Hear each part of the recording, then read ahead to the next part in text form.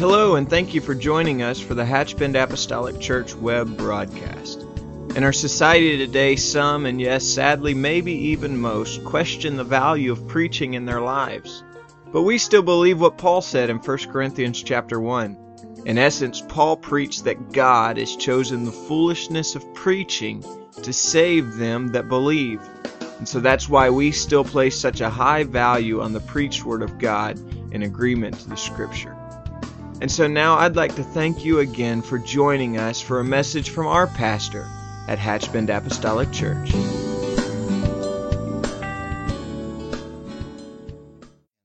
you to turn with me, if you will, to the book of Acts chapter 5.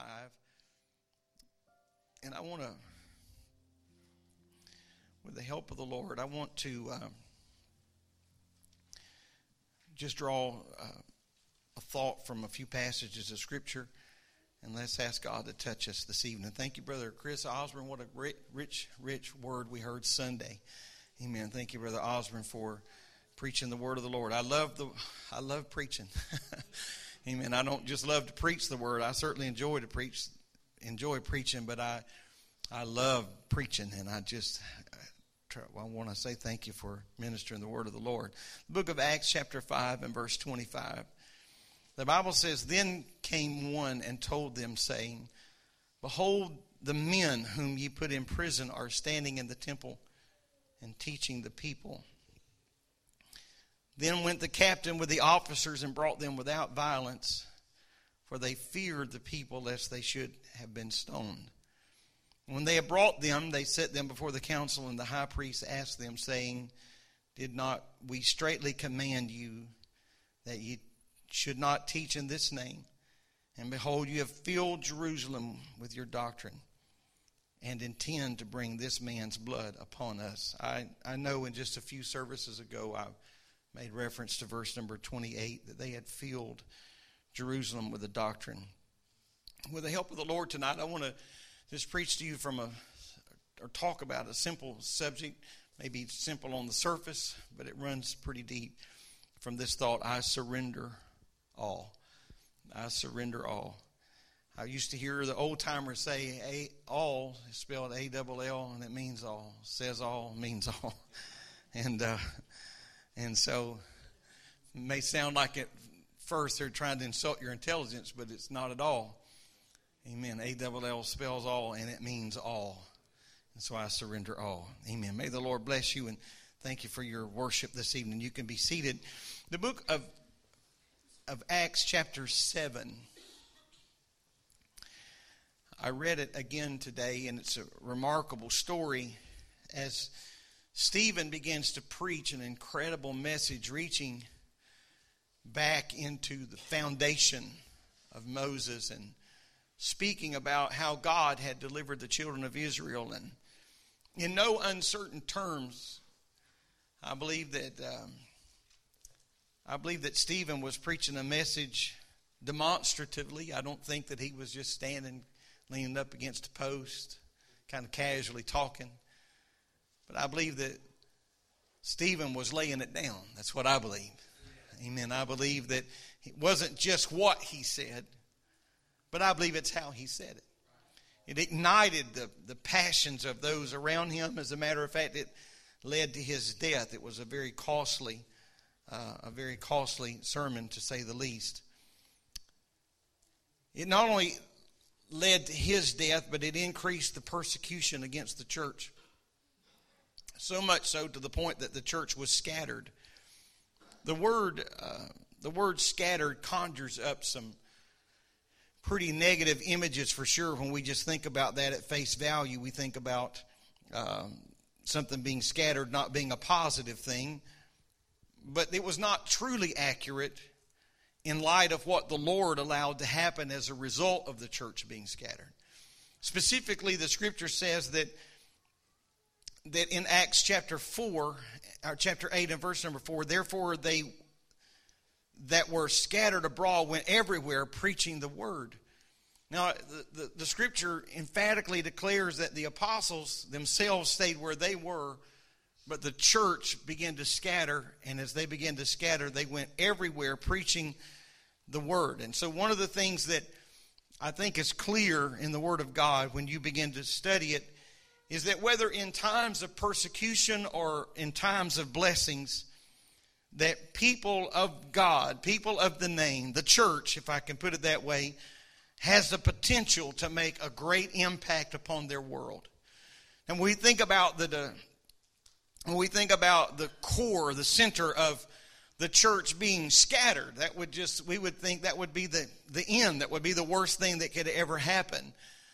But God began to use these people, even at a season of what we may think is discomfort and uncertainty, to impact the world in which they live. Jesus referred to the church as two things that have the ability to change their surrounding. He said in Matthew chapter 5, verses 13 and 14, he referred to the church as the salt of the earth and the light of the world. The salt of the earth and the light of the world. And so salt and light drastically change whatever they're added to. If you were anywhere in this neighborhood last night, you probably lost power, and for at least for a little while. And when the lights go out, it's just amazing how such little light can help you get around. Just the glow of a phone, just the glow of a smartphone is enough to just make your way around. It doesn't seem like much, but just the slightest introduction of light to true darkness, and it changes the surroundings. And the same is with salt. You can't inconspicuously add either one of those, salt or light. And so when we think about the ministry of Jesus Christ, the actual ministry of Jesus Christ was only 3.5 years, but his disciples faithfully carried that self-same gospel. It didn't end with him. Amen. And the disciples began to propagate that same message and change the course of history. Just a few people, just a handful of obedient people that were submitting themselves, surrendering themselves to the power and the presence and the will of God, impacted and changed the course of history. Now, I think that it's important for all of us to understand that we have the same mission. Our goals and our mission today is no different than the apostles. We have the same mission, we have the same message, and we have the same spirit abiding within us. I understand how it is to kind of cower in the shadow of a statement like, we have to be world changers. That's a pretty intimidating title, to be a world changer. And so sometimes in the light of such a formidable mountain, we just kind of cower away. But the Lord hasn't called us individually to change the world, the entire world, but we can influence the world that we have an impact on, or the ability to impact. And so I pray that the Lord would help us to understand the value of connecting ourselves to the cause of the kingdom. We must make a difference in the world. The scripture says that of David, that he served his generation. I think about that often, and what a parting comment to be made by someone who had given themselves to the cause of the kingdom. He served his generation. I believe that all of us have that same mandate upon our lives to serve our generation. We certainly live in the midst of incredibly historic times. Wars fill our world. The threat of terrorism is all around us. There is financial instability and uncertainty around us. There is certainly political instability and uncertainty around us. But yet in moments like this, we can either take our message and run to the closet and say, we'll hang on to this until the sun shines again, or we can use the light of this gospel to pierce through the darkness of all of the chaos around us. Amen. And so I don't think that it's time to pull back the reins and say, well, we can coast a little while, but we must lean in with everything that we have, and we must give all that we possibly can. We spent several services at the beginning of the year talking about the importance of financial stewardship and giving to the Lord. But giving to the Lord doesn't just begin and end with what we can give in an offering or to tithes or in a building fund or missions around the world or whatever other noble cause we may find. I believe that giving of ourselves is just that, giving of ourselves. Amen. Putting our hands to the plow. Amen. We have a great challenge before us, certainly, but we have a great God with us. And so there is nothing to be intimidated about. He will take us all the way. And so the hour, I believe, in which we live could be one of the finest hours of the church. I'm glad I'm alive in 2017. I know what it's like to whimsically think about what it would be to have walked the earth when Jesus walked, or to have been one of his disciples, or at some other point in time. But I'm thankful to be alive in 2017 and to be able to behold and experience the things that we are experiencing today.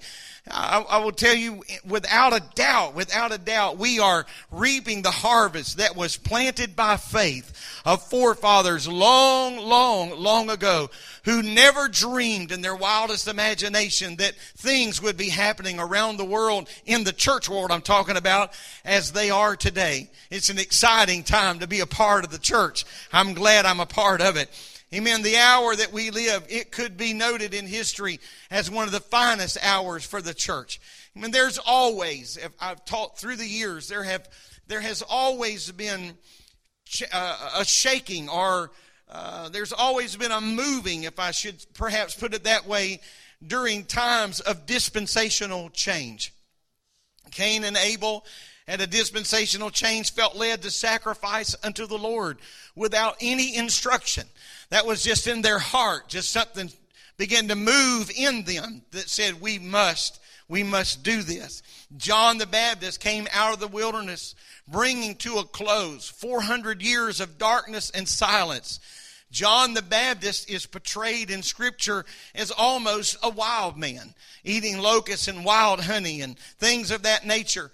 Amen. He came out of that dispensation, of one dispensation, introducing a dispensation of grace. There was a stirring, a troubling. John preached the only thing he knew to preach, and that was just repentance. With that message of repentance, there was an addendum that said, I can only preach to you baptism. I can only get you to this point. Thank God John the Baptist had more God than he had ego. Amen. Aren't you so thankful that he had more revelation than he had ego? Because he said, I can only baptize you unto repentance, but there is one coming after me. He was mightier than I.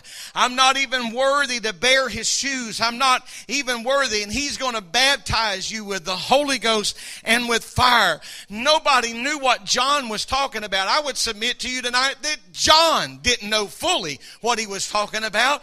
Amen. He just spoke as he was moved on by the power of God. I'm talking about people that have given all. I think that could well be said of every prophet through time. Isaiah spoke of things he had no way of understanding. Joel spoke of things he had no way of comprehending what the Spirit of God was speaking through him. We're talking about people that just gave everything they had, including themselves. And so I believe today, in like fashion, that there is a stirring. I believe I'm speaking to people tonight that just feel a stirring in your spirit. Just an unrest. Amen. There's just something moving, something reaching. We're striving. We're trying to find, amen, the will of God. I'm not talking about spiritual frustration. I'm not talking about being discouraged or being sidetracked and distracted. But I believe there is something inside of all of us, a clarion call that says, step a little closer and come a little closer. Give me everything that you have. There's a cry and a call and a hunger. Like Moses said, I want to see more of you. And the Lord said, I'll reveal all of you that I possibly can. I'm thankful today, amen, that the Lord was willing to show him everything that he possibly could. He's no respecter of person. I believe that he will slide us in the cleft of a rock today, just like he did Moses in that day, and reveal to us what we need to know and see in this hour. Amen. These same changes are in the air today. I'd like for us just a few moments to consider from the book of Romans a few things. Amen. The Holy Ghost, I believe a Holy Ghost filled person can be an influencer. Many of you may be familiar with the name Brother Benny DeMerchant, who has been a missionary for many years. Brother Benny DeMerchant at this moment, unless something has changed just the last few hours, is laying right at the point of death. And because of that, many people have been reflecting upon his life as a missionary. I read something interesting about his life last night, that he has used his plane to land in these rivers and get all back in the jungles to minister, and that his collective flying time, I'm not talking about how long he's had a license, but how long he's actually been flying, has been a few years of his life all swept together.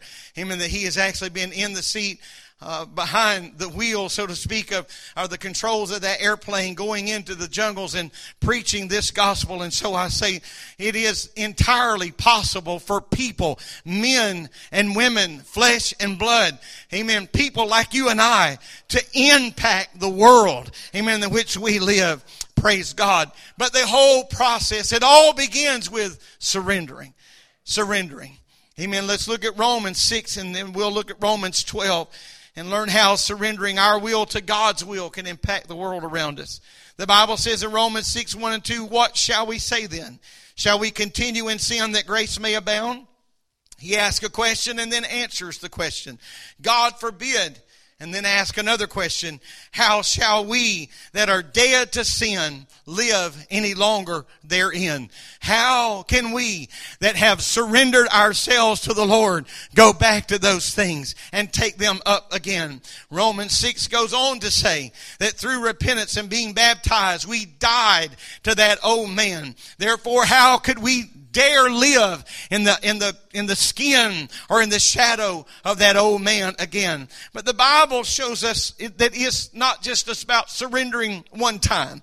This is not about just saying and making a decision one moment, or being stirred in one service, or by one song, or by one sermon. But in verse 11, he says, likewise reckon ye also to be dead indeed unto sin, but alive unto God through Christ Jesus our Lord. We can't just die out to one thing and then just try to remain static. That'll never work. I've got to die out to the world, and I've got to live everything that I have, give everything that I have to the Lord. Amen. I got to die out to this world, but I got to marry this world with all that I have and with all that I am. That's why I say all the time, and I hope we don't just talk about it, but I hope that we live it, that there's no such thing as having an off night or an off day. Amen. It doesn't matter if it's Sunday or it's Wednesday. We ought to be given everything that we possibly can.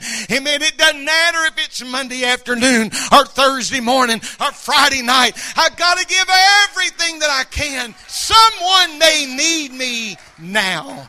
Amen. Praise God. So I got to die to that world, but I need to come alive to this world. Amen. So if I'm going to engage in surrendering of sin, then I've got to surrender my passion for it. I know this sounds kind of superficial to think that we would not have a passion for sin. Might insult our spiritual intelligence here tonight, but I'm going to tell you that for a reason, Paul said in 6 and 12 in Romans, let not sin therefore reign in your mortal body, that ye should obey it in the lust thereof. Amen. He said, don't let sin reign in your body, that you would obey it. Or he said, in other words, another translation says, do not let sin control the way you live. Do not let sin control the decisions that you make or the path that you take. Do not let sin. Amen. If we embrace any sin, then we run the risk, amen, of reaching the place where we have a passion for it. That's why you got to deal with it.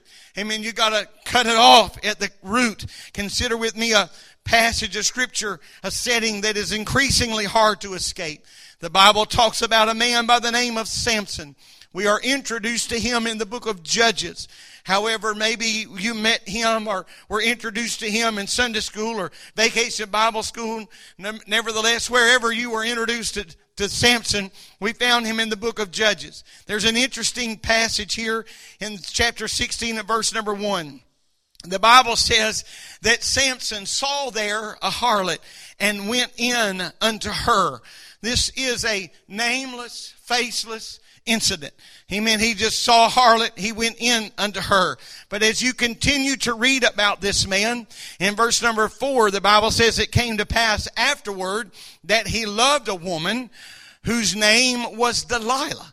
My point is simply this. He didn't really love the first lady that he went into, but he kept on until he did fall in love. Amen. And so I'll tell you tonight that you can fall in love with the very thing that can ruin our lives.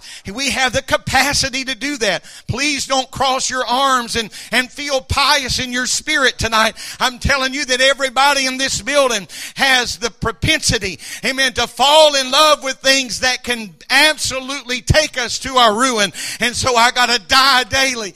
Amen. I got to say, Lord, I need this flesh to be under control, and I need to surrender me unto you. Not just a little bit of me, or not just portions of me, but I have to surrender all of me. Amen. And so here was a man that didn't love the first thing, but after a while, it wasn't just poor decisions. It was lifestyle decisions. And he fell in love with the very thing that brought him to an end. And so if we're extremely honest with ourselves, and if we can look deep within tonight, we might find that there is some passion for sin that's already there. Some passion for wrong that is already there. If we dig deep, if we look deep inside, amen, what's inside? Whatever we find, if it's wrong, we need to admit it. Amen. We need to confess it. The Bible says if we confess our sins, He is faithful and just to forgive us of our sins. But I got to be honest with it. Amen. I got to say, Lord, I need you to help me to get rid of everything in my life. Surrender it all. You know, I don't want to be misunderstood here. I find myself saying that a lot, but anyway, I don't want to be misunderstood. But you know, you can have all the bonfires you want, and you can burn all kind of things, you know, and I'm not making light. I know through the years people have done that, have bonfires and burned all their rock and roll records and tapes and 8-tracks and reel-to-reels. And you can have all the bonfires you want. But if you don't get it out of your heart, you've got little more than molten plastic and ash. Because the root of it is still there. I'm not saying it was wrong to get out of our house or destroy it, but we better start here. And if we get it out here, we got to deal with the passion for those things. Amen. We have to deal with the root of those things. My wife and I, several years ago, I would think somewhere around 10 years ago or so, we dug up a tree, a bush that we thought we were buying a little plant for the end of the house, and apparently it was a tree. And so taller and taller and taller, and so we dug it up. And try as we may, we are a good decade into this. I'm not even kidding. We're a good decade into this. And every time we try to dig the root of it out, we think, we got it this year. We absolutely have it this year. Amen. I think the next time we got to dig again, I'm a little concerned we're going to hit water, praying we hit oil. Amen. But I'm just, I can't believe that we can't get rid of the root. It's there. You have no idea 10 years down the road how many times I have dusted my hands and say, I got her this time. Got it this time. And lo and behold, you just turn your back, it seems like a few weeks. It's taunting me now. I think, amen, it winks at me and whistles at me when I walk by it. I'm still here. Amen. I'm not trying to be comedic. What I'm trying to tell you is that sometimes I'm digging, but obviously I'm not digging deep enough. I'm not digging wide enough. Amen. I'm telling you, sometimes that is the very same thing in our spirit. We think we have something. Amen. Now, you were smiling a while ago when I was talking about my little problem with a plant, but we think we got something. We really think in a service that we reach someplace in prayer deeper than we had ever been before. Amen. Something took us a little higher than we had ever been before, and we kind of dust it off and say, I got it this time, and not knowing that in just a few days, there it is, that desire, that whatever it may be, it's just trying to burst through the soil of our heart. And so I say, God, help me to understand this is not something I can take lightly. I shouldn't just brush this off and think I can throw a little something over this and it's all going to be all right. If I'm going to surrender all of me, I got to put it all on the line. All on the line. The Romans 6:13, neither yield your members as instruments of unrighteousness unto sin, but yield yourselves unto God as those that are alive from the dead, and your members as instruments of righteousness unto God. And so what's pictured here is this gradual creeping in. I heard Brother Upton years ago say, if he's talking about things crept in unaware, the scripture says crept in. He said, if it crept in, it must be a creep. And so we're talking about these things that have a tendency to just kind of creep in little by little, just small victories that Satan gains a foothold. Curiosity, that's where many people begin to get hooked, just curiosity. Listen to what the Bible says. It's age old. Genesis 3:6, and when the woman saw that the tree was good for food and that it was pleasant to the eyes and a tree to be desired to make one wise, she took of the fruit thereof and did eat, and gave also unto her husband with her, and he did eat. Most of us know the story right here. Curiosity was sin. Just curiosity. Surely it can't be as bad as it was described, curiosity. I've heard so many people say until it is absolutely, it just scares the bananas out of me when I think about all the people that have talked about certain drugs that just one time, I just tried. One time.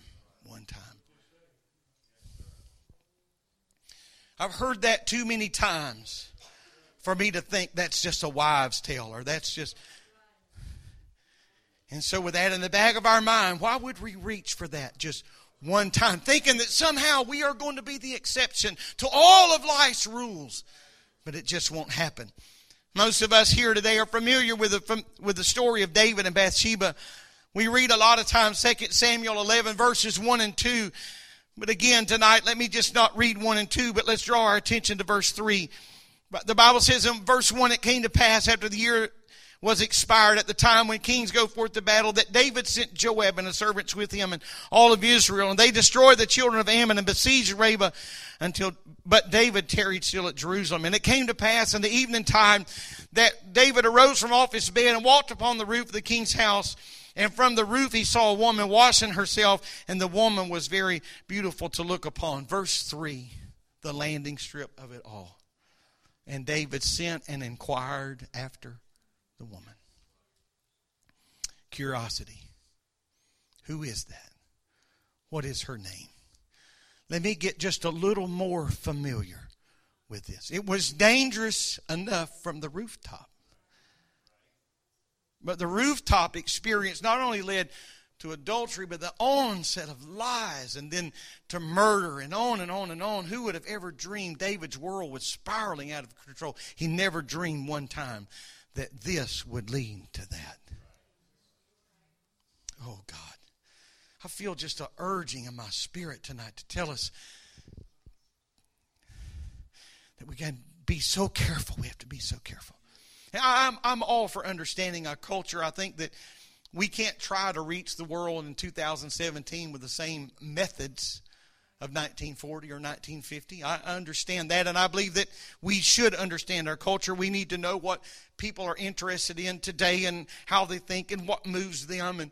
And so, as a matter of fact, I think that would be necessary in any ministry to relate the gospel to the culture in which we live. You have to understand where someone is coming from if we're going to successfully reach them. For instance, obviously I've mentioned this many times, that we don't just as an organization send missionaries to a country. We don't just, someone got a little warm fuzzy spot for going to somewhere overseas and we just say, well, go right on and we'll just pay the bill and you just have a great time. But a lot of time is spent training, not just to speak the language, but to also understand the culture.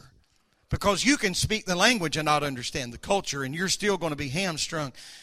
And so we would never send someone to a foreign country without understanding the language and without somewhat understanding the culture.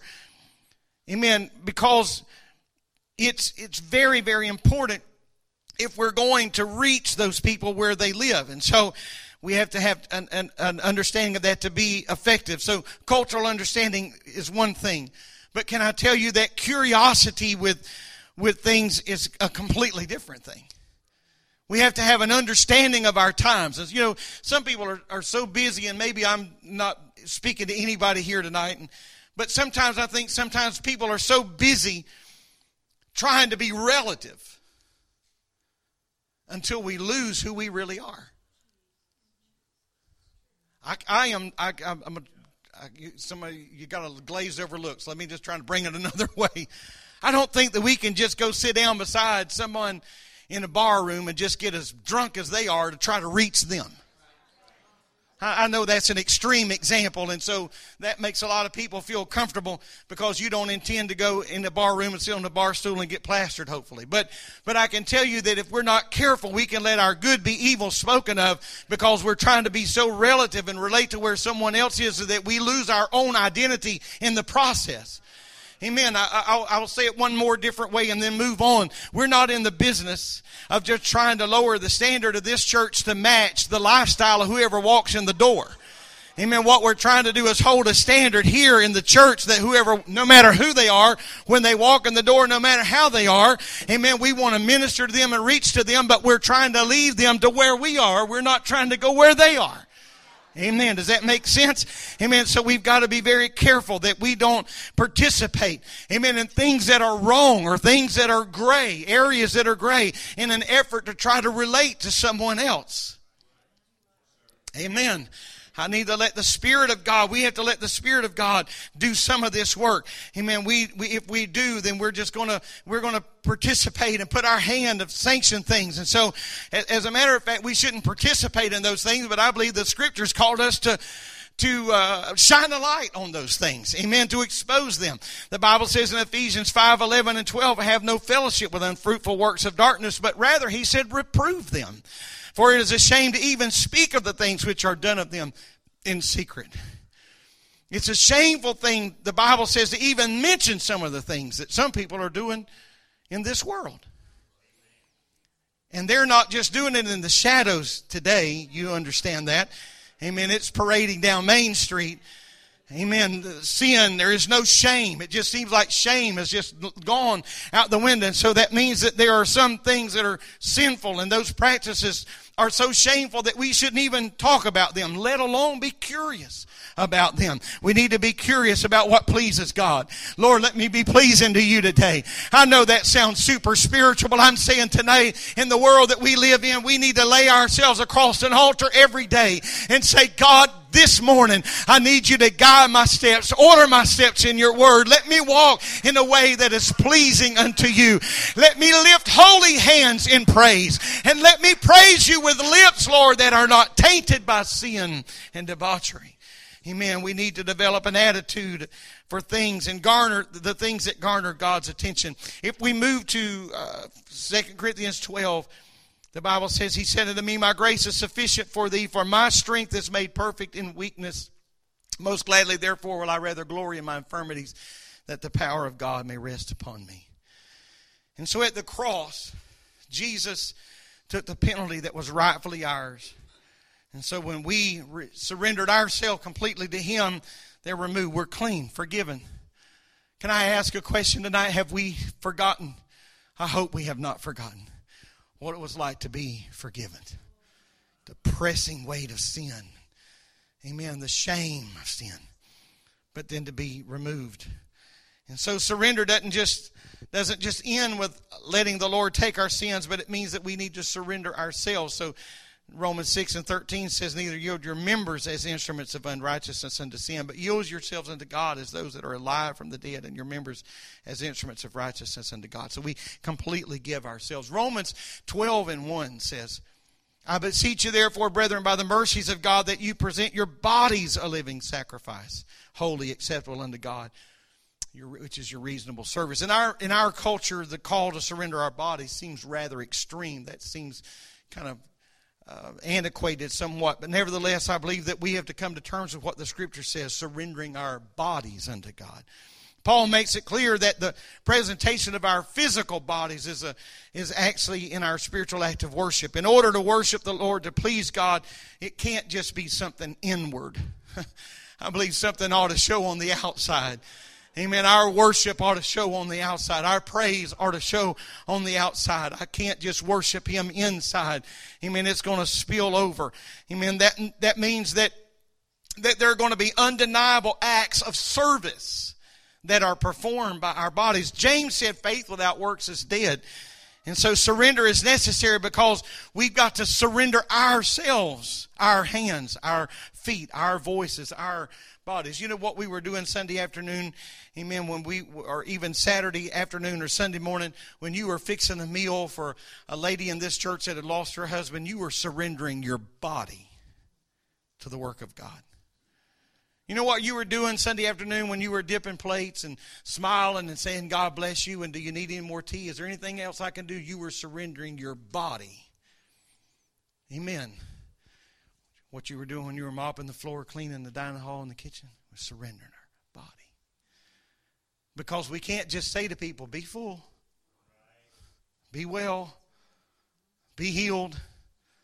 Amen. It's surrendering our body. Surrender is necessary, and so God uses that for instruments of change. I'm going to ask you to stand and ask our musicians to come if they will. I'm quite sure that most everyone sees the need of having missionaries around the world to spread the gospel. I feel confident that we are at least somewhat on the same page with that. Additionally, I'm sure that we see the need of planting and helping to plant churches across our nation for the same reason, to propagate the gospel to the world. However, even though we would agree that we need missionaries to go to unchurched countries or underchurched countries, and we need home missionaries, North American missionaries, to go into unchurched or underchurched cities or communities and areas. Even with that knowledge, sometimes we're a little bit reluctant to engage ourselves in such activities. We know someone needs to go.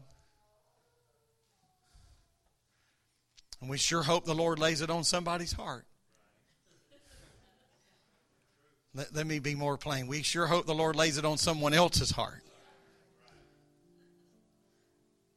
Thank you for your candid honesty. We just don't want it to be us. We know that they all can't go and some have got to give. And so we pray, Lord, lay that on somebody else's heart. But that's not surrendering all. Not surrendering all. And so we have to go or we have to give. I read something several years ago. I've used it many times through the years, but it's fitting for the spirit of what we're talking about here this evening. Noted author John Stott said, when we surrender our bodies, this was his take. He said, when we surrender our bodies, our feet will walk His paths. Our lips will speak His truth. Our tongues will bring healing. Our hands will lift up the fallen. Our arms will embrace the lonely. Our ears will listen to the cries of the distressed. And our eyes will look humbly toward the Lord. You see, surrender of self involves the surrender of everything, not just a little bit of me, but everything. It involves the surrender of mind, because that's where we're transformed. We have to change our mind. Be not conformed to this world, but be ye transformed by the renewing of your mind. By the renewing of your mind. How many times have we taken our circumstance, our situation to God in prayer, and the Lord didn't just necessarily change the situation, but He just changed how we felt about it.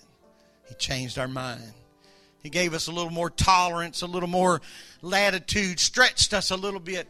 Perhaps we went home or woke up with the same situation, but God just renewed, transformed. He stretched us a little bit. Amen. The mind, that's the most subtle form of surrender, because no one else sees what's going on in our mind. While it's true that we can think however we want, it's also true that eventually the content of our mind will expose itself in the fruit of our lives. What we think about long enough, positive or negative, is soon will bear fruit on the outside. And so God wants to transform us. Minds that will know His will. Minds that will know how God wants to use us individually for the most spiritual impact. Amen. Surrender, not just a little bit of me, but everything. I started out by reading where the early church was scattered.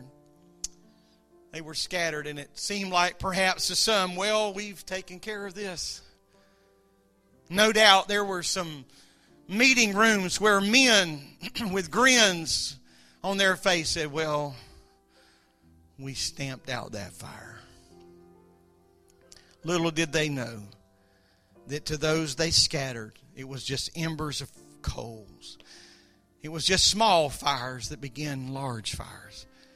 Tonight, let me tell you this evening that when we surrender ourselves, whether in times of blessing or times of distress, God can still use our lives to impact the world around us. Amen. Can we conclude this service and let's just worship the Lord with this song? Let's not just let it be a song, but can we let it be a prayer as well?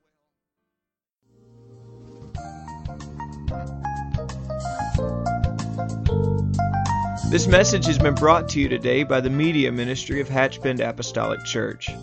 We pray that it's ministered to you in some way, and we'd like to take this opportunity to invite you to join us in service here at Hatchbend Apostolic.